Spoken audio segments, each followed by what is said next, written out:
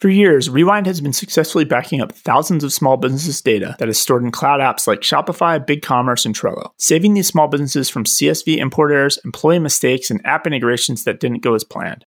Rewind has also been backing up QuickBooks Online company data too. That's right, cloud accounting world, I did say back up QuickBooks Online company data. Stay tuned to hear more from our sponsor Rewind later in the episode.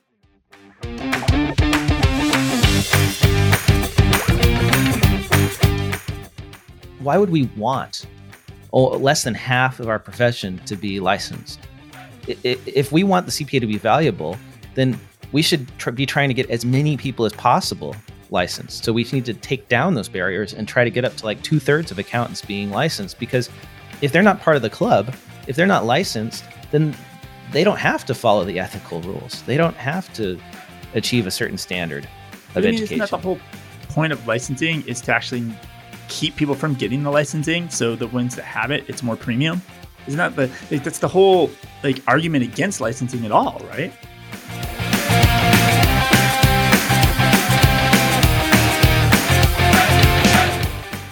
Today is Saturday, August 21st. This is the Cloud Accounting Podcast. I'm Blake Oliver. And I'm David Leary.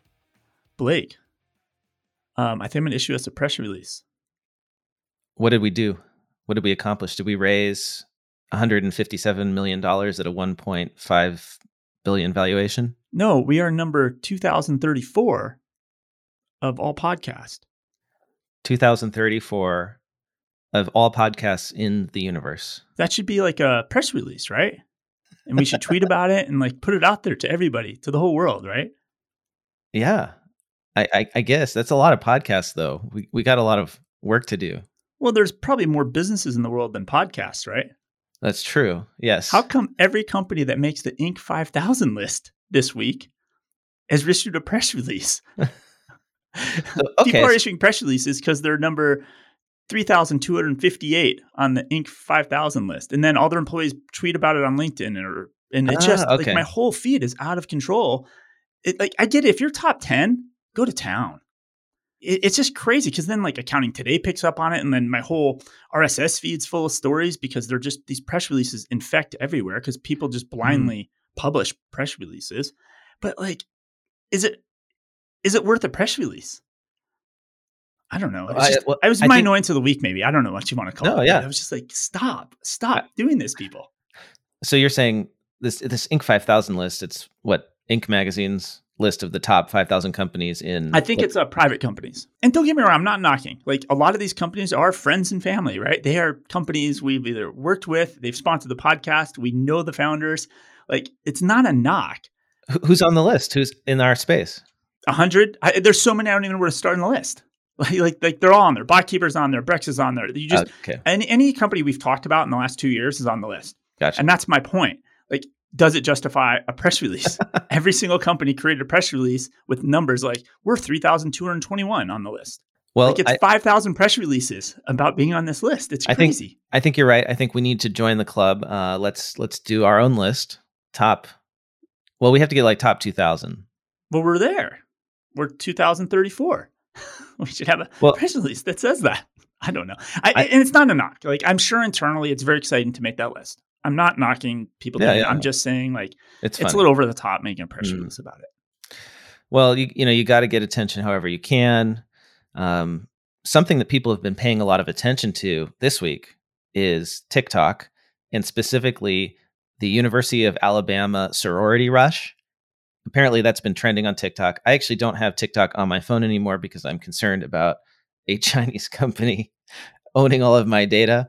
And also it's a little problematic in that I feel like TikTok appeals to our worst sensibilities. I don't know about you, but open up TikTok and it's just attractive teenagers in my feed. And I feel like that's wrong. I'm at an age where I probably shouldn't be watching that. That's why I used TikTok for a week. I just was all right, let me try this out. And I was something's wrong here. It immediately, before I clicked or liked or any video, it just started feeding me. It's it obviously knew enough that I was a male. Yeah. Right. Yeah. In my mid 40s. And it's show young women.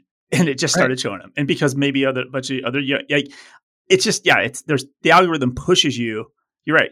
To things that you're I probably wouldn't go out and seek myself, which I'm guessing probably is the reason your TikTok and You said Instagram Reels are on there or something. Yeah. What's the story then? Okay, so the story of the week is that the Bama sorority rush has been trending on TikTok. All these girls, 18, 19-year-old girls rushing sororities at the University of Alabama are talking about their experiences. And it's become a bit of a cultural focus point. And it relates to accounting in that there was a story on Insider.com, formerly Business Insider.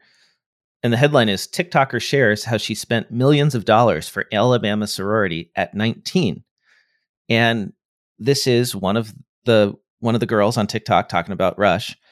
Her name is Christy Sasso, at Christy Sasso on TikTok. And she is the treasurer for her sorority at the University of Alabama. And she's been sharing a unique perspective, talking about what it's like at age 19 to be handed the codes for bank accounts with millions of dollars in them. So legitimately spent. This wasn't like a party fund or like it was fraud. She was an elected official and she responsibly managed this in theory. Well, I mean, it's what you said is true. And it's also true in that it is a party fund, because that is essentially what a lot of, that money is used for. And then it's also managed legitimately. She's the elected treasurer of her sorority. And by the way, I was the elected treasurer of my fraternity in college. So like, that is one of the things that got me interested in accounting and bookkeeping. It was my first time ever managing a checkbook and using QuickBooks, was as the treasurer of my fraternity. And so this woman, Christy Sasso, she's talking about how she has 400 girls in her sorority. The dues are a little under $6,000 a year. So she's managing a budget of $2.5 million. She says, you would assume that like some adult handles all this, but that's where you're wrong. When I was 19 years old, I was given access to several bank accounts with millions of dollars in them. And she talks on TikTok about how she has $200 in her own bank account, but regularly walks around campus with checks for $80,000 to throw a party on a Tuesday. And so she manages more money than probably half the Inc. 5000 list. I mean, and I did this too. Like it was amazing. The first time I ever printed out a check from QuickBooks for like $50,000, it was for some formal that we were having. It was foundational for me. For her too, she decided after having this job to major in accounting, and now she's going to become a CPA. Isn't that great? So, Greek life has this reputation of Animal House and parties, and it's not good for you. I think a lot of times, like, people have a negative view of it, but there is a reason that lots of people who go into the business world were in fraternities and sororities. Not only does it teach you social skills and sort of like a networking kind of thing, like that's what Rush is basically. It's right. It's like trying to get a job, essentially. It also teaches you how to run an organization, because these clubs, these fraternities, these sororities they're businesses, and you have housing, you have meals that you got to deal with. You got events that you got to plan for, and there's enough people where it really becomes like a thing to manage. So if you're trying to hire accountants and bookkeepers in your firm, would this be something you would be trying to search for or filter through on resumes or on LinkedIn to try to do recruiting? Yeah, I think this is a valuable skill if you were the treasurer of a sorority or fraternity. Definitely. It's great. It's like the best preparation you could have in many cases, I think. I mean, it worked for me. So yeah. So that was my, culturally relevant social media related accounting story of the week.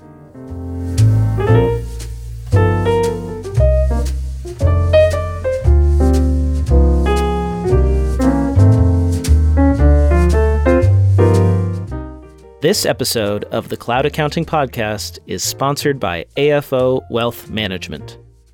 AFO Wealth Management Forward was created to allow accounting firms to integrate wealth management services into their practice with ease.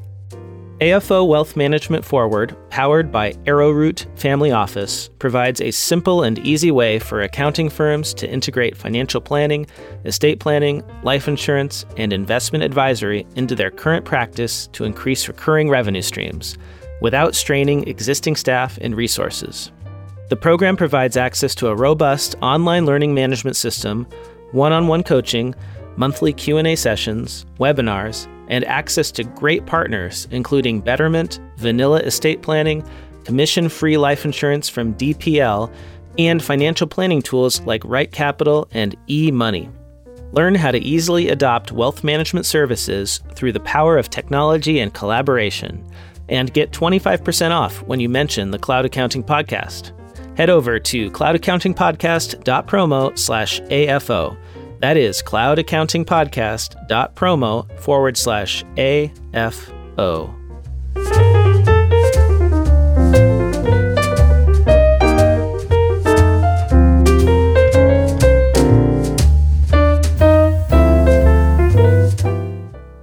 Where do we go from there? Where do we go from that? Yeah. I could kind of go off a tangent on that. All right. So there's a website called Business of Home, and it's for interior designers. And apparently they're doing some sort of long-form interview with 50 different interior designers this year. And it's really going in deep about how they run their business, how they started their business, like everything they do, how do they price their business, how they staff it, all these types of questions. But the headline that caught my eye is like why this New York designer loves doing her own bookkeeping. And what I thought was relevant about the show is it really gives an insight to a small business owner's psyche. A lot of times she wants to do all the billing and invoicing because it helps her keep track. So she's doing interior design, and there's lots of small things they have to buy for a project. Have they been ordered? Have they been paid for? Are they shipping on time? And by her getting in there and handling the AR and AP, right, she's in the weeds with that stuff, and it helps her actually run her business. Like she's physically connected to her business, right?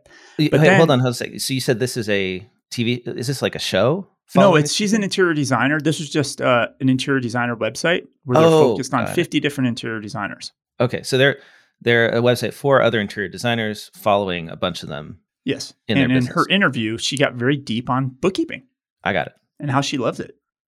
That's funny because a lot of times all you hear is business owners hate bookkeeping. Or that's in all the ads, I suppose, for like software. It's like, bookkeeping's such a drag.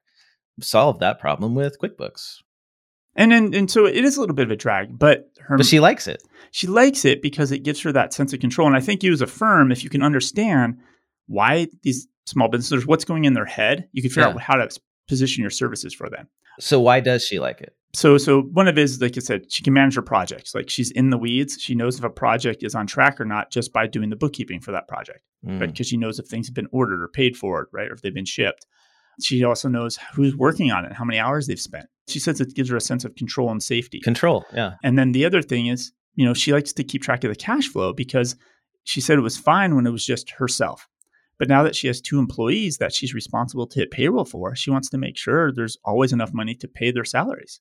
Mm-hmm. And then she wants to make sure there's enough money to keep them employed for 6 months. She doesn't want to just hire somebody for 2 weeks, let them go, hire them for 3 months, let them go. She does let an accountant do her sales tax and yearly tax returns, but she really wants to do her bookkeeping. So I think as a firm, if you can tap into the emotional why small business owners are doing what they're doing, and if you could solve these, because maybe some of this you could help take off her plate and she'd pay for to outsource. But obviously she doesn't. But you have to, if you're going to take this work off a small business owner's plate, you need to give them, like she says, that control and safety. 100%. And insight. And most CAS practices or outsourced bookkeeping practices, if you're just delivering them the P&L every month, that's not giving the sense of control. Because what she wants is she wants to know, how am I going to do with cash flow 6 months down the line? Am I going to be able to make payroll? All of these forward-looking things that we often don't do when we do bookkeeping. So yeah, thank you for bringing that, David. That's really valuable. So all right, so do we have any other people we would not be expecting to do bookkeeping, doing bookkeeping? Any more stories like that for this week? Let me scan here. I don't think so. I think this is just going to be a random switch between different topics. We can't tie these together. It's too much of a mix this week. So I'm just going to. How about this? This was hot this week. Instead of people, you could argue if a bookkeeper or this interior designer, she has 2 jobs, right? She's an interior designer and she's a bookkeeper. What if you just had 2 jobs and neither company knew about the other company? Oh, good pivot. I saw this article too in the Wall Street Journal. The headline is, "These people who work from home have a secret. They have 2 jobs." And I saw that and I thought, this is every firm owner's nightmare, is that one of their accountants is working from home. They can't see them in the desk at the office. And this person is 2-timing them and working 2 jobs. And apparently this is a thing now. Tell me. It's not just a theme. It's a website. It has rules and qualifications and strategies. So the gist of it is this, right? Like, I have 2 jobs. I'm working remote. I'm open up Zoom on the one company. I open up Zoom on the other. I'm on mute on both of them. If this one asks me to speak up, I just say something in that meeting, then go back on mute.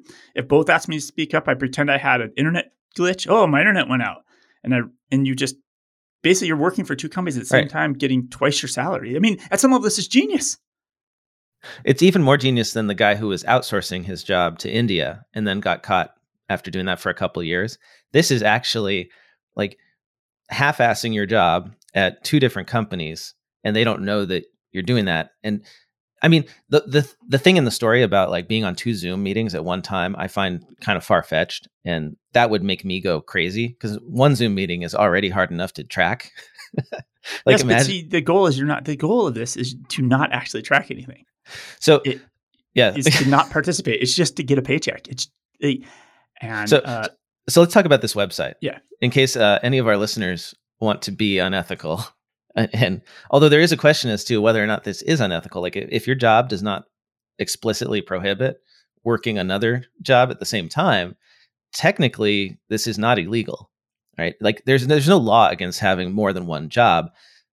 You could be violating your employment contract. Some of the argument of this is it's not even ethical. It's the right thing to do because it's shifting the balance of power back to employees who could get laid off at any second. CEOs are making billionaires and billionaires are flying into space. Like they almost justify their reasons for doing this. So the website is called overemployed.com. Overemployed.com. The pitch is work 2 remote jobs, reach financial freedom. And this site promises to actually help you figure out how to do this.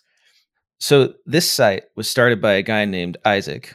Don't know his last name. It's not on the site, probably for good reason, because he doesn't want to be identified. Yes. It's probably not his right. He's probably still doing this. So he was at a company where there were going to be a bunch of layoffs. Like the company was not on a good trajectory. He thought he was going to get laid off. So he started looking for another job while he was still employed. He had his exit plan. So he did a bunch of interviews over several months. He got a job offer, and then he was going to negotiate his severance at his old job. But then it dawned on him, why quit his job at all? So he decided to keep his old job while starting his new job, overlapping the 2 jobs. And initially he was only going to do it for a month, but as time went on, it just kept on going. This is a classic example of how fraud becomes a slippery slope, right? You do it once and then you start doing it again. So he's just kept doing it. And now he says that he has been working 2 full-time jobs long enough where he has made an extra $300,000 of income. I think he's a software engineer. Yeah, some of these people are saying they've pulled down $200,000 to $600,000 additional in a year because they also get bonuses in stock. Yeah, it's crazy. Now you might wonder, how is this possible? And if you're working in an accounting firm, you'd be like, "There's no way I could work 2 jobs. I have all these, hours to bill." And maybe that's actually an argument for timesheets, right? It's like if you have to bill 50 or 60 hours on timesheets, you can't possibly work another job. So I thought this was funny, though. The companies where this works best tend to be bigger companies where management is really just bad at managing employees. And if you're an engineer where your managers might not even understand what you're doing, then this is easier to do because they don't know how long things are supposed to take. And so there's specific traits and things you have to do to accomplish this, right? So one of them is, it's pretty straightforward. It's a little bit like Fight Club. You don't tell anybody you're doing this, but you also don't do too much work. Correct. And think about this. Like you've worked companies, there's a project that everybody's trying to get done and something goes wrong. So you work late on a Friday night, or maybe people cancel the meeting. So you reschedule the meeting as fast as you can on Monday. Basically what you do is you become the person that doesn't care. When a project gets delayed, that's good for you because you don't have to do any work, because the whole goal here is to only work like 10 hours a week in each company. You don't actually do any work. And the best way to do that is to not be an all-star, to kind of just lay low underneath everything. So do enough to not get fired. Not get fired, but right? That's it. Yeah. And because that's the goal, is to be paid and not get fired. So you have to have some moxie on taking risks, right? You got to be cool with just taking a risk. And it's kind of in this like the YOLO economy. You only live once type thing.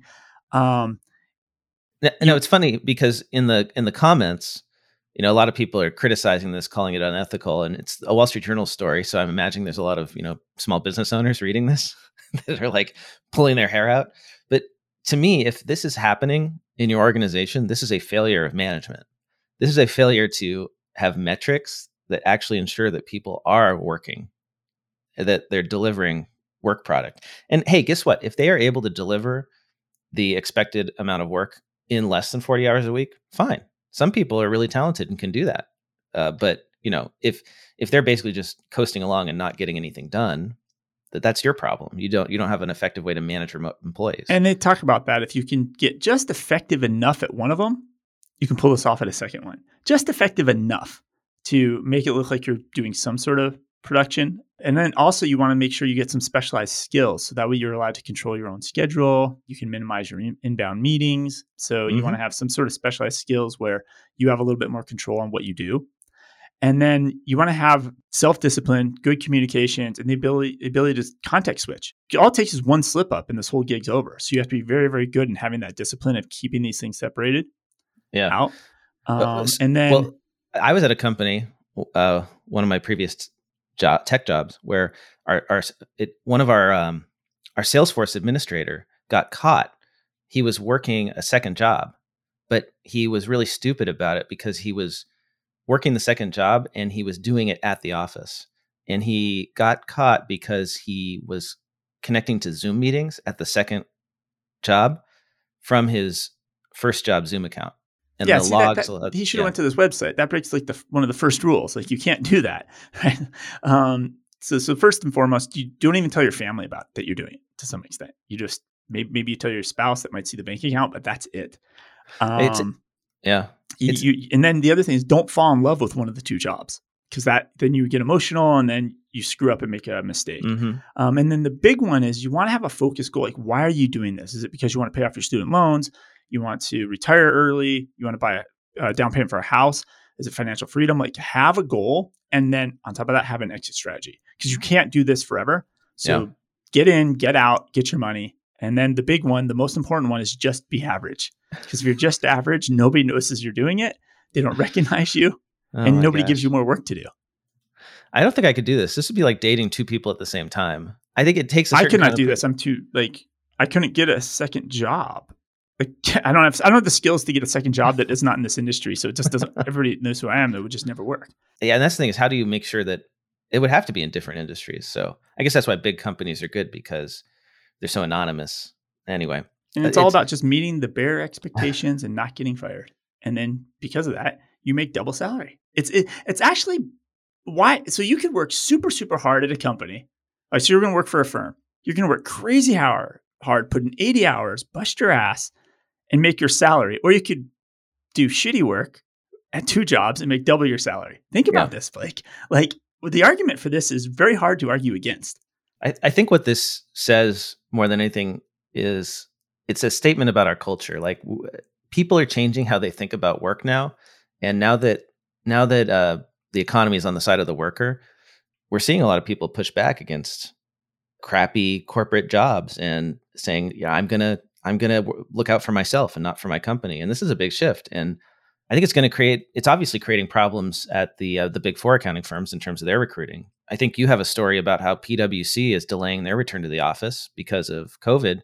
I wouldn't be surprised though, if it's because nobody really wants to work full time in the office and they want flexibility. So you think this is really the pushback from the employees? Well, employees are pushing back. They don't want to go back to the office.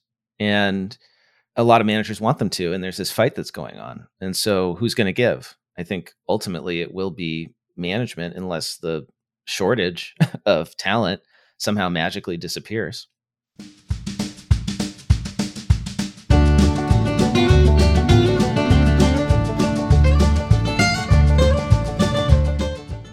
This episode of the Cloud Accounting Podcast is sponsored by Rewind. Imagine if a meteorite wiped out Intuit's server. It's extremely unlikely, but if it did happen, Intuit would be able to restore all your data and everyone else's that was lost. Rewind has built a backup solution for data loss situations that are way more likely to occur to your client's data. Malicious attacks, buggy apps, disgruntled clients, and of course, ourselves. Human error, the number one reason people lose data. Say goodbye to making manual copies of clients' files, CSV exports, or storing redundancies on hard drives. Rewind is introducing a new way of protecting your data through an automated daily backups and on-demand controlled data recovery. As the leading cloud backup app trusted by over 80,000 organizations around the globe, Rewind has saved thousands of accounting professionals from mind-numbing manual data entry rework. By using Rewind, you can take a proactive approach to your client's data and be the trusted advisor that differentiates you from your competitors by showing your client how Rewind safeguards one of your client's most important assets, their data. To learn even more about Rewind and access a special offer just for listeners of the Cloud Accounting Podcast, head over to cloudaccountingpodcast.promo/rewind. That is cloudaccountingpodcast.promo/REWIND. Rewind. Protect your data, protect your business.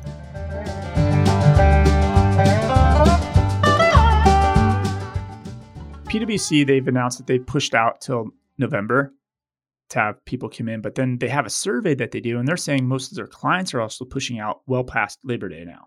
Mm-hmm. They found that 2/3, they surveyed 752 U.S. executives and over 1,007 employees, and basically 2/3 are in favor of vaccine mandate as a condition to return to the office. Two-thirds of employees are in favor of a vaccine mandate before they return to the office. Yeah.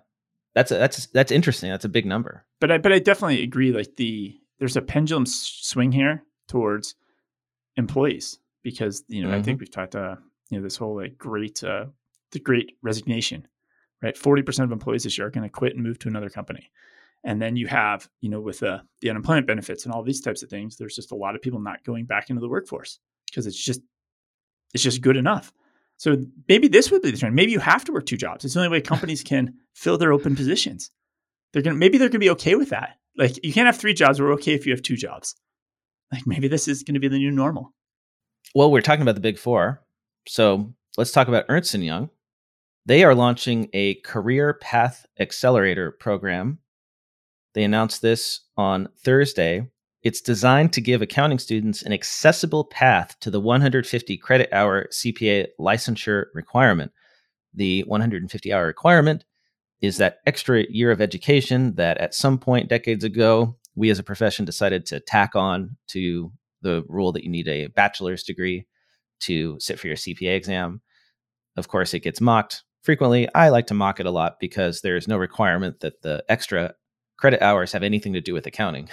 So it's kind of just a hoop you got to jump through and a money grab for university programs, which can now funnel people into 1-year master's programs so they can charge people more money. Anyway, what this is going to do is allow EY interns who are on the road to CPA licensure, who are not currently enrolled in a master's program or additional studies that will complete their 150 credit hour requirement. It allows them to get those hours at EY. And this is one of the issues about like diversity in our profession is like the 150 hour requirement is seen as discriminatory, right? Because it puts this unnecessary burden on people to spend extra money. Yeah, I saw an article in Bloomberg Tax about that this week, that these and the whole CPA evolution is possibly adding more hurdles. Potentially, right? If it increases, the amount you have to study or the amount you have to get educated. I posted on Twitter, I said, better yet, let's just get rid of the 150 hour requirement. I think the thing it's totally pointless and stupid and expensive, and it doesn't do anyone any good. I've never heard anyone say anything positive about it. So just to rewind for a second, because I have not done the 150 credits and I have not taken the CPA exam, but I'm imagining if I work for EY, I'm probably going to have to work my 40 hours a week and have my expectations to have deliverables. But then I'm assuming if I have to do the 150 credit hours a week, not a week, but the 150 credit hours and study for the CPA exam, that's like a second job. And this is why people aren't getting the CPA, because not only do you have to work a full-time job, often more than a full-time job. If you're at the Big Four, you're working 60 hours a week, maybe more, right? When do you have time to study? You have to basically give up your entire personal life to study on Friday night or on Saturday for the exams. And good luck if you have a family. Or just get a second job and double your salary and not get the CPA. And not get the CPA. It's just kind of the same equivalent here as from a investment of time and work effort. So I was curious, like every now and then I wonder, is this hurting us, our relevance? Maybe if we got rid of the 150 hours, more people would become CPAs. I really do, based on the feedback I've gotten. I can imagine that. You just finished college, you're done. Like, you gotta go back to more school. I can see that. So the 150-hour requirement was put up for two reasons. This is my theory. I haven't researched this, but I imagine it's because university programs wanted to make more money. And if you force people to get more education, they're going to make more money. And then the other reason is that CPAs wanted to put up more barriers to entry to protect the value of their license.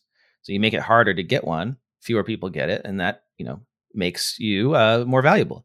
And of course, then the ostensible reason, or the reason we all say we have this, is because it's going to increase the quality. But we all know that's crap, because it doesn't actually increase the quality. There's no evidence that the extra hours make anyone a better CPA. Compare this with this stat, which is that only less than half of accountants in the United States are CPAs. I just Googled this, so don't take this authoritatively, but you Google, what percentage of CPAs or what percentage of accountants are CPAs, and I'm getting a number that it's anywhere from 30 to 45%. And I wonder how many of those actually became CPAs before this requirement 20 years ago. Right. Because there's a lot of CPAs running around that have been CPAs for longer than 20 years. There's about 650,000 actively licensed CPAs, but there's millions of accountants. So this to me is a problem. Why would we want less than half of our profession to be licensed, and as little as a third in some places? If we want the CPA to be valuable, then we should be trying to get as many people as possible licensed. So we need to take down those barriers and try to get up to like 2/3 of accountants being licensed, because if they're not part of the club, if they're not licensed, then they don't have to follow the ethical rules. They don't have to achieve a certain standard of education. Isn't that the whole point of licensing, is to actually keep people from getting the licensing? So the ones that have it, it's more premium. Isn't that that's the whole argument against licensing at all, right? Well, so that is the wrong way to look at it. What actually I think is happening is when you reach a certain point where only, say, a third of your profession has the license, then the license loses value, because most people are getting served by people who don't have the license. There aren't actually that many services that businesses use that are, monopolized by CPAs. I mean, it's audit, right? But that's only a small fraction of the services that we provide. So by limiting the number of people that become CPAs and making it such a small group, we're actually hurting ourselves. Our license would have more value if virtually everybody who's an accountant got the license.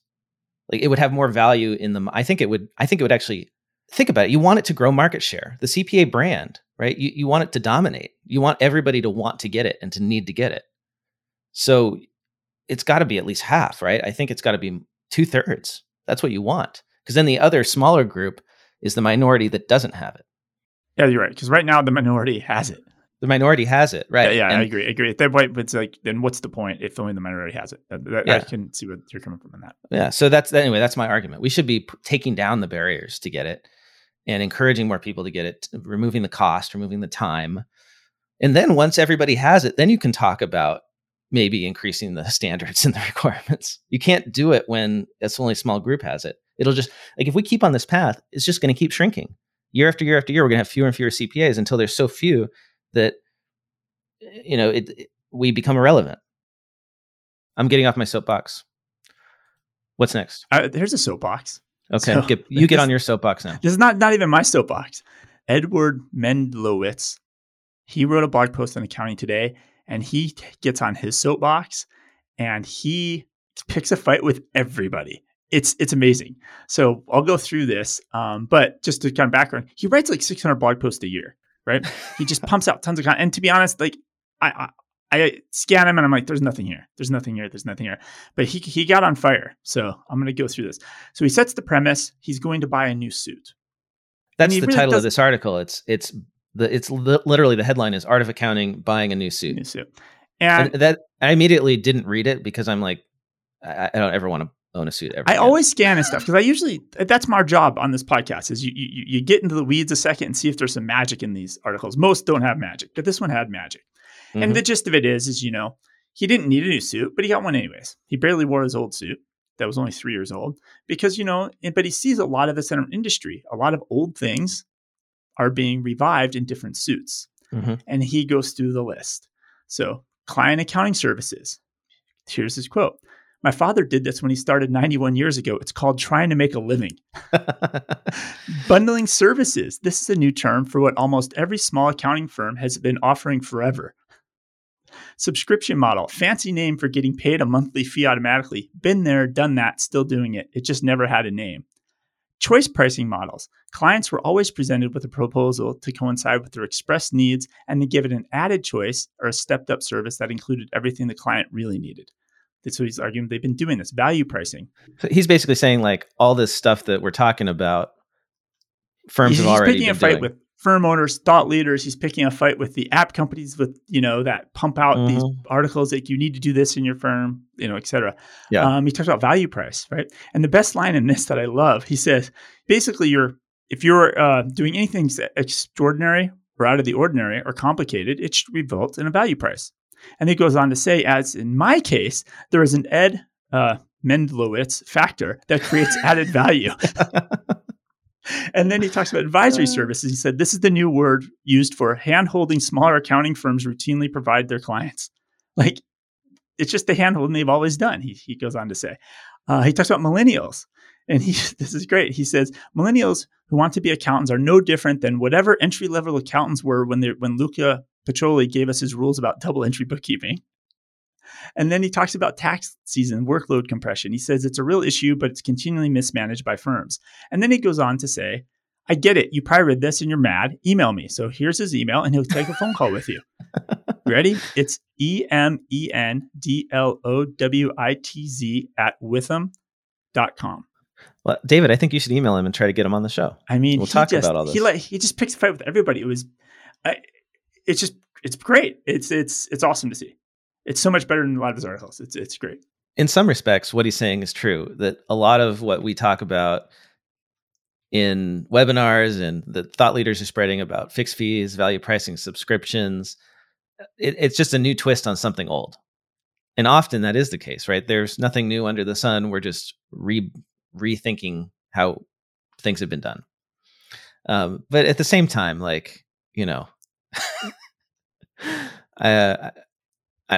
some of this stuff is questionable, I'd say. But anyway, we got much more to talk about. Tons, not just somebody's blog post. I wanted to hit on PPP fraud since it's never ending. There was a new study that came out about PPP, Paycheck Protection Program loan fraud. This is not a surprise, I think, to listeners of the Cloud Accounting Podcast, because we've been talking about the questionable lending and fraud that has been going on. A study released Tuesday by the University of Texas at Austin's McCombs School of Business finds that 9 of the 10 lenders with the highest rates of suspicious loans were financial technology firms, fintechs. So these companies like Cross River Bank, like Kabbage, name them, we're doing PPP loans. That is where the vast majority of the fraud appears to have occurred. We talked about, because they did the volume of loans they did, especially in that second tranche, was just ridiculous. Right. Like 25%, 30% were just those two companies, I think. We talked about that new company that started up in Scottsdale that was only like 18 months old, did billions. Right. Existing banks were only lending to their existing customers, which of course is going to reduce fraud because they already know who those people are. Yeah. You could blame the fintechs, but you could also, I think, easily blame Congress and the SBA for not setting up a system that would vet these applications. Like, these fintechs just took advantage of the program to make their cut, and they got a percentage of every loan. And that company in Scottsdale, I forget the name that you talked about, that was set up just for PPP, they must have made millions, they had $1 billion in revenue, and they were only like a year and a half old company. Not $1 billion in like volume of loans, $1 billion in revenue for the company as fees. Amazing. So other finding in the report, there could be roughly 1.8 million questionable loans with a total value of $76 billion. Now you put that into context and you think this is an $800 billion program, 76 billion. So I don't know, let's round up and say 10% of the loans is fraud.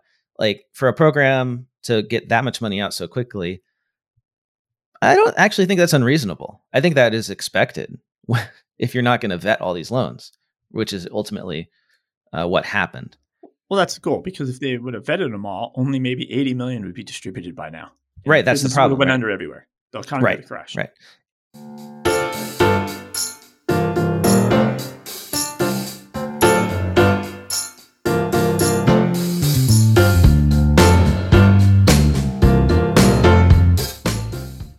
This episode of the Cloud Accounting Podcast is sponsored by Client Hub. Are you looking for an amazingly simple way to manage both your internal workflow and your external client communication? Introducing Client Hub, the only workflow solution that automates getting clients answers because it has client communications built in. Client Hub is a modern all-in-one workflow platform with a built-in client portal for secure client collaboration that automates client requests for everything you need to complete your work, and includes an internal workspace for your team to manage those work deadlines, and it even includes tools to help your team do the work faster. Your clients will love the easy-to-use Client Hub web portal and mobile app. When using Client Hub, everything is in one place. Your staff and your clients are always in the loop, and nothing falls through the cracks. Client Hub currently has an amazing offer just for our listeners, 25% off your first 3 months by using promo code CAP25. Head over to cloudaccountingpodcast.promo/clienthub. That is cloudaccountingpodcast.promo/CLIENTHUB.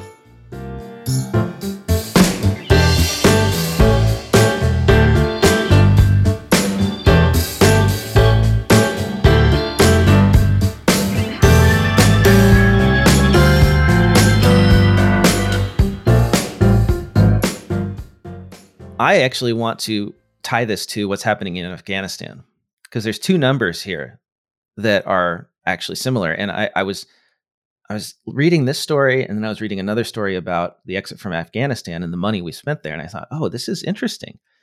It's often hard to put into context the massive amounts of money.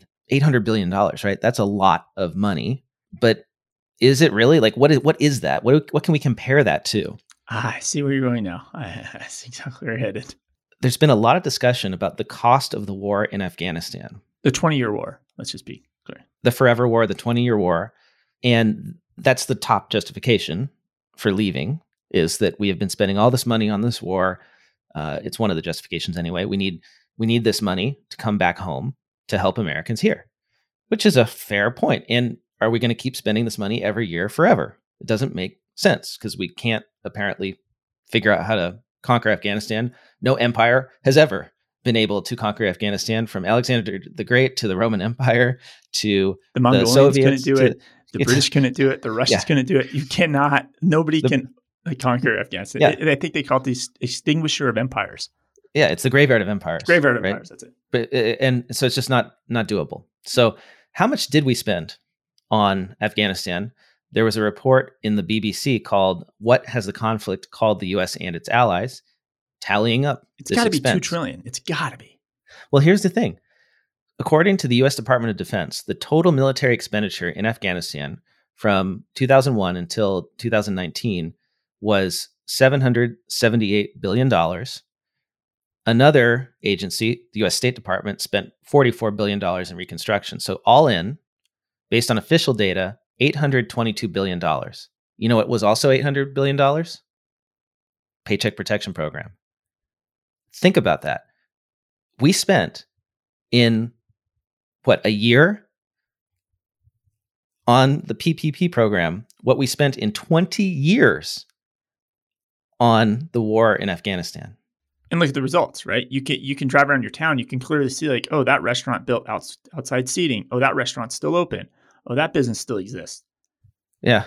So I don't know if that's a good or a bad comparison, but it is quite a comparison to think that Paycheck Protection Program is what we spent in Afghanistan. Now, listeners who are on the ball with the news will say, oh, that's not the total cost, because we also spent money in Pakistan. So there's more. Another, if you include Pakistan, then we're approaching $1 trillion on the war. It's just, well, I wonder if you compared the fraud that we, of all that money that we spent in Afghanistan, would it be about 10%, or would it be more? Well, this is that the military spending when there's a screwdriver, contractors, $500,000, right? Yeah. So yeah, you're right. Like if they invest, when the government accounting office GAO, right? Yeah, government accounting office investigates and audits all that war, we'll see. Yeah, you're right. There's probably a significant amount of fraud, worse than PPP. So you're right. Are we getting upset over the wrong things? For those of you who are really concerned about the human costs in Afghanistan, I don't want to diminish that. I think that is something that is awful, and what we saw on the news happening was terrible. I'm just looking at it from a numbers perspective here because I don't think that gets talked enough about. Well, it's like that perspective we talked about before, right? Like your risk of, getting ate by a shark versus a car accident. It's kind of that same thing. Like people are very upset about some fraud that happened in PPP, but they're not upset over maybe possibly $800 million that was spent that accomplished maybe nothing. Yeah. Or $800 billion that was spent. Yeah, exactly. Should we talk about AI for a second? Yeah. And I think this might link us into app news. So we talked about last week about AI. I think I talked about how it pretty much made no impact in detecting COVID. Right. Yeah, complete waste of time. And we talked about how this ties into apps and bank feeds and in our industry itself. Well, so Down Under, so this is an accountancydaily.co, which is basically the accounting of today of Australia and New Zealand, the Association of Chartered Certified Accountants, and the Chartered Accountants Australia and New Zealand, the CANZ, they are basically coming out with a stand that because accountants and bookkeepers are very strongly with ethical practices, right? And accountants and bookkeepers should be then the ones chosen to help lead adoption of AI that's ethical. Because accountants and bookkeepers live by ethics. And so when companies are implementing AI, everybody should bring in accountants to ensure there's diversity, ensure there's fairness, they're sure that it's not surveilling employees, to ensure that it's being disclosed properly to customers. And in a way, they're making argument to give accountants more jobs. Like the AI CPA should do this here. That's kind of funny to me because, we talk a lot about ethics in accounting and accountants being ethical and having to go through all this ethical training, which is true. But then the incentives in our profession cause us to be very unethical a lot of the time. When you're getting paid by somebody to audit them, for instance, you can't be independent. And yet we have this whole concept of independence of auditors that is at direct odds with the whole ethical stuff we're taught. It's like we're double speaking. And I think that's really funny. And it also talks about how accountants should be brought in just to evaluate the business cases. Look at the long-term value, the reputational risk of mishandling it, the public interest, the immediate cost, right? I mean, I have to give it to them for trying to create more work for accountants, but nobody's going to bring in the accountants to. You think these AI people, these tech companies, are going to bring in accountants to keep them honest about AI? And then it also says specifically they should get involved in greenwashing. I had to go Google this. I did not know what this word was. Are you familiar greenwashing? With company greenwashing? No. So it's basically when the PR department and the marketing department really swirl things up to either claim or not claim or cause confusion on what a company's actual global climate footprint is. How green is that company?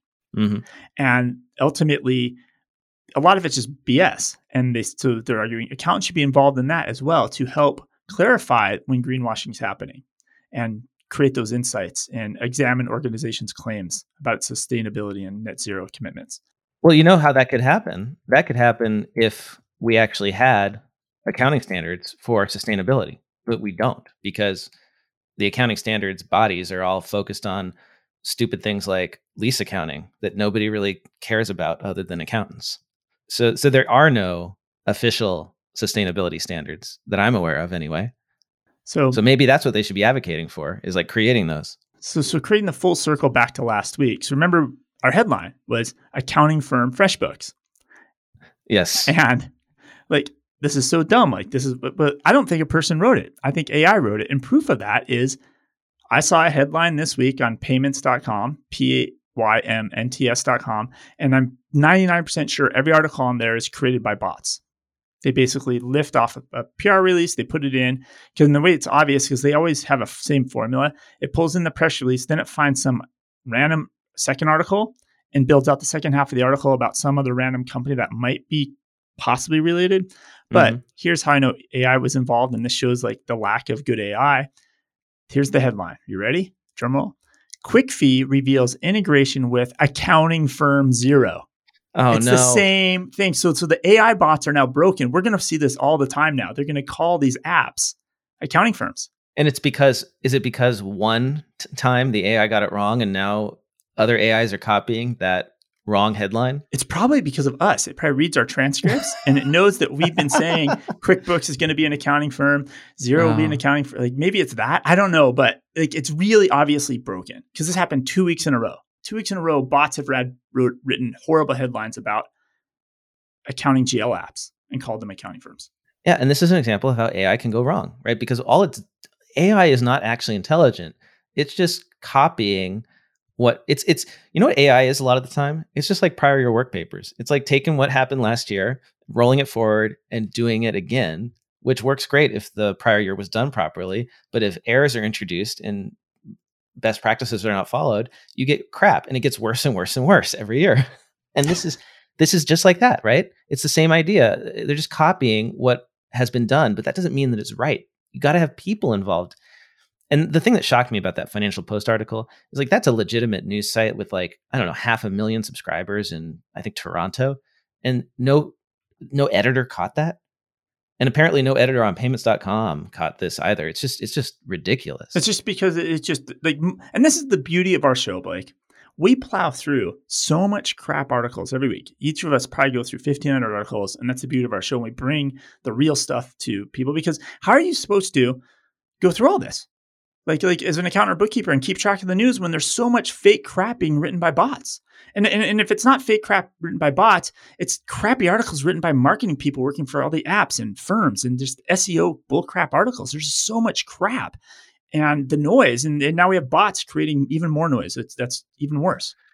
Well, that's why we're here to help save the day. So I've got a story about an app fundraising round. Should we jump into app news? Let's do it. I mean, we've already been doing it basically. So now let's formally jump into app news.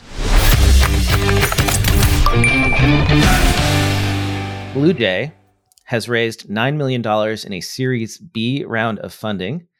New company for me. I have not heard about this. Apparently, BlueJay. I've not heard of BlueJay either. They are building a tax analysis platform. So our tax folks may be really interested, or those who run a practice with tax may be very interested to hear about this company, and you might want to check it out. So what kind of tax analysis are we talking about? BlueJay Tax says that it uses, buzzword, machine learning to validate and substantiate tax positions. So this is for doing tax research on, whether or not my client is going to be able to defend this position. Tax has a lot of gray area. How likely are we to be able to defend this position in tax court? So we can push that envelope up to as far as it will go. And they're using machine learning. So it's not just like giving you cases. They actually will have you enter in information about the case or about the particular transaction. And then they'll use artificial intelligence to identify the strength of the position with greater than 90% accuracy. So this is a really interesting use of AI if it in fact works. It could actually, save us a lot of time doing research on different positions. I imagine it'll be more in the big firms or in corporate tax, stuff like that. Questions that they cover: economic substance. Does a transaction have economic substance for tax purposes? Global intangible low tax income. Is an entity subject to tax under the newly enacted GILTI regime? So how's it answering these questions? You're connecting to the QuickBooks file, you're uploading tax returns, and it's come up with this magic? So you input your scenario, you fill out a questionnaire with the facts of your tax situation. Then BlueJay Tax uses AI to predict the correct position based on what you've entered. Then you can test the impact of different factors and review similar cases. And then you can download a report of the prediction to serve as an independent assessment. So you can actually use this as backup for your position, either with clients or maybe even in court. Okay, so it's almost like a simulator in a way. Like based on what you put in, if you take this stance or this argument, there's a chance it's valid, and they have some confidence score of some type. So basically, if your client is taking a risky position, you could say, look, if you do this instead, it increases the odds to over 90% that you're going to that the IRS will allow this. Got it. So some other things that they support: Section 1031 exchange requirements. Does a property transaction meet the requirements for tax-deferred treatment? Debt versus equity is an interest in a corporation debt or equity for federal tax purposes. I don't know if this works. I haven't tried it myself, but it's one of the most unique uses of AI and ML in our space that I have seen. And I'm really curious to know if anyone's using it and if it works, and if it's better than traditional research. I'm always shocked when these apps like this, like we're so deep in this space and there's always a new one that shows up. Right. All the time. It's really cool. I love this. I love what we do for that reason. So Intuit made a very, very big move this week. Very, very aggressive move. It's a quiet headline, but I think it's a very aggressive move. So the headline is this: Credit Karma integrates money software with QuickBooks Online Payroll. So money software. What is money software? Money software is basically their bank account. So this is the Credit Karma bank account. They call it Credit Karma Money. And Intuit bought Credit Karma. They're integrating this with what they call as QuickBooks Workforce, which actually, just full circle going 11 years ago, that is View My Paycheck. So View My Paycheck that I created when I was at Intuit, so employees could check their pay stubs, was like the online pay stub viewer. That became a product called QuickBooks Workforce. So anybody that gets paid by a QuickBooks payroll product goes there to see their pay stubs. And a lot of people that go there, a lot are either unbanked. 70% of the employees, this is the stat that's in this article, 70% of the employees that are paid through QuickBooks Online Payroll are hourly wage earners who make less than $50,000 a year. So they're very in tune of what their paycheck is that week. They have to watch their paycheck. They're very budget conscious, et cetera. Mm-hmm. But really where the big move here is about this, in QuickBooks Payroll pays 15 million employees a year at $208 billion in payroll annually. And so I've always, even when I was at Intuit, I'm like, it's just an untapped market that Intuit is not building the full circle to, but now they're going to. So right inside this app, so when you go to check your pay stub, right there is going to be an option to open a bank account. And have the money deposited. Put your money right in there. And the way they're going to do this, and this is why this is the big move, there's at the very last sentence of this article, it's going to allow them to actually set up to receive their paychecks 2 days in advance. Oh, so Intuit or Credit Karma is going to float the funds. It's during the ACH. Like Earnin and all these other companies that are offering, big companies are offering this through third-party services to their employees. But now all the QuickBooks payroll companies, all the QuickBooks companies can now offer this to employees. So this is full circle. And now just interesting piece of data on this. When we launched View My Paycheck, right? People would just check their pay stubs on Friday when they got paid online. But then we connected it. We started to let them get access to their pay stubs when the pay stubs were uploaded. Like to do direct deposit, you upload the pay stubs on a Wednesday, and then people get paid on Friday, right? Yeah. So what's happening is as soon as the pay stubs are uploaded on a Wednesday night, people are we moved the site traffic from a Friday to the Wednesday 2 days in advance, because people are budgeting, they're planning, they're trying to figure out what they're going to use their money for on that Friday. So like this is full circle. The only thing that would tie it into this, the next level would be back into like a Mint type personal finances budget scenario, which I think that's only a matter of time until Mint becomes part of Credit Karma, right? They just kill Mint and it's just Credit Karma Money has all your budgeting and all that in it. But this is a very serious move, and Intuit's very serious about being in the consumer banking space to compete with Square and everybody else, because that's $208 billion in payroll. They can move into their own bank accounts. This is going to turn them into a big bank really fast by siphoning that money into whatever, the Credit Karma Money accounts. And they're right for it. I remember when I was doing View My Paycheck, the number one thing people would ask for was, this is great. I love being able to see my pay stub and the breakdown of my taxes. How do I budget my money? There's a very first question. But it was so early. It was like, we own Mint. You could use that, or you could go use Quicken, right? But they want it right there when they're looking at their pay stub. They want to be able to manage their money. And the best way to do that is to put it right in their bank account.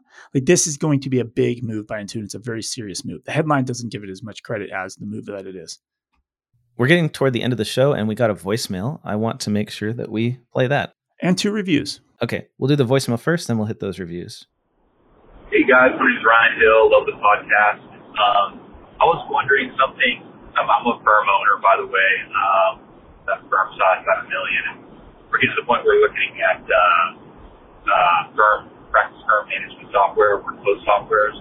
I thought it'd be cool. Maybe y'all could do a little segment on the show, just overviewing some of the top ones out there, some of the better ones. There's so much to dice through and when deciding what to buy. So that'd be great. Some of the ones I'm looking at Jetpack Workflow, there's some called AVII that are pretty cool, but it's just hard to find consolidated information on it, and I think it'd be very beneficial to firm owners out there. If you guys keep up the good work, appreciate it. Take care. Thank you, Ryan, for that voicemail. It's almost like you were reading my mind, because I've actually been looking at all of the different practice management softwares for a project I'm working on. And so I just did demos of Carbon and Canopy and Client Hub and Liscio. And I am compiling all that, and I want to talk about it on the show. So we are going to do that. Because you'll write a newsletter or blog post, and then it'll make the news that week, possibly. So yeah, and it's just so exciting what's going on in the practice management space now. When I started my firm, 10 years ago now, more than that, there was nothing. I had to make something myself. And now there's a ton of great options. Are you also framing this against the non-specific practice management software packages? A lot of people are like, oh, use ClickUp to run your firm, or use this, use. Yeah. Are you only looking at true process built for accountants, practice management, or are you covering the other ones? No, I also looked at ClickUp, which I've used personally for some projects. I looked at Teamwork. Oh, this would be great to see this article. It's going to be great. Yeah, because there's pluses and minuses to choosing something generic that you adapt versus something dedicated specifically to accounting or tax. And there's even differences among the softwares and how they go at it. Some go at it from a tax perspective. Some go at it from an outsourced accounting perspective. It's really cool. So yeah, that's something I'm working on. And thank you for that idea. I hope that our other listeners are also interested. And like Ryan said, once you get to that $1 million mark in revenue, I think that's when you really, really need to start thinking about a system, because your team is getting big enough now where you've probably got 10 people or more, and managing all that as a firm owner, you need a system. And we got 2 reviews this week as well. I'll jump into the first one. The first one here is on Podchaser. It's a 5-star review. It's from Joe Gamatoria. Hopefully I said his name correctly here. Blake and David continue to bring value to all levels of accounting and bookkeeping professionals week after week. With a convenient roundup of app news and insightful conversation about the actual impact of the individual firm operators, CAP is in my top 3 to stay in the know for my clients and improvement in our own operations. Thanks, Blake and David, for your huge contribution to our success, and we hope you take CAP to the moon! ! Diamond hands to the moon. Yes. Thank you so much, Joe. I always like it when people are like, they go beyond saying, oh, we like the podcast. I always like when they talk about, oh, my own team listens to it and I'm using it to actually make a difference in my clients or my firm. I love hearing that. That's my favorite too. Second review, super informative and relevant show, 5 stars. This podcast is quite amazingly super relevant for both accountants and folks working in SaaS. I'm a software investor based in London, not really a target audience, but I learned so much from real firsthand experience of cloud accounting software, quirks of the American system, as well as hearing about latest app news. One more plus point is that some of our investments were mentioned from time to time. Keep up the good work. That is from Cola Angel via Apple Podcasts in Great Britain. That's fantastic. And you know what? You may not be our number one target audience, which is people working in firms and firm owners, but I love hearing when investors and app developers listen too, because hopefully we can give you that accountant perspective so that you can make your products better for the accounting community. And he could help us by any of these companies he's investing in, have them sponsor the podcast. That'd be a good idea. Get the word out. Help support us. Thank you. Yes. You want to share our voicemail number so we don't forget? Yes. Our voicemail number, if you'd like to give us a call, is 202-695-1040, 202-695-1040. You get a couple minutes on that voicemail. Give us a call. Let us know what you think about any of the stories we discussed today or anything you'd like us to talk about on a future episode. And David, if our listeners want to get in touch with you, where can they do that online? I'm on all the socials. I'm at David Leary. If it's LinkedIn, just make sure you say I'm not a bot. I am at Blake T. Oliver. Thanks, David. I had a great time this week, and I'm looking forward to the next one. It was a fun one. Bye, everybody.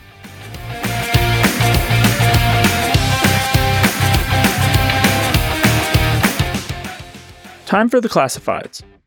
Have you dreamed of starting a bookkeeping business, but you don't know where to start?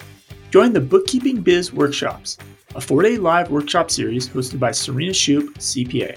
You'll learn what it takes, which tech to start with, how to build a business, not a job, plus you'll get comfortable on discovery calls.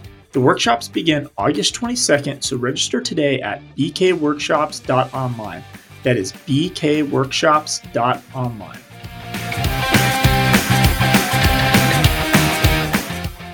If you're looking to fast-track a scalable 7-figure accounting firm that doesn't drive you into the ground, check out Ryan Lazanis' online coaching membership, Future Firm Accelerate. Designed around Ryan's experience taking his cloud firm from scratch to sale so that you don't have to reinvent the wheel. You'll get online learning and topics that help you automate and systemize all aspects of your firm. You'll get coaching when you need help with implementation, and you'll also join a collaborative community of hundreds of other forward-thinking firm owners. For more details, head over to www.futurefirmaccelerate.com. That is www.futurefirmaccelerate.com.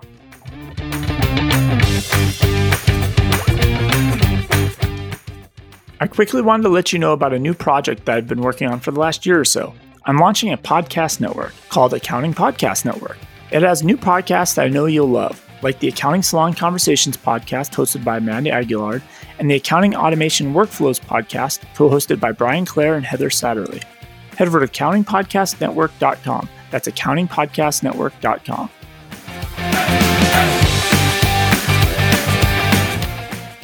Want to get the word out about your newsletter, webinar, party, Facebook group, podcast, ebook, job posting, or that fancy Excel macro you just created? Why not let the listeners of the Cloud Accounting Podcast know by running a classified ad? Hit the show notes for the link to get more info.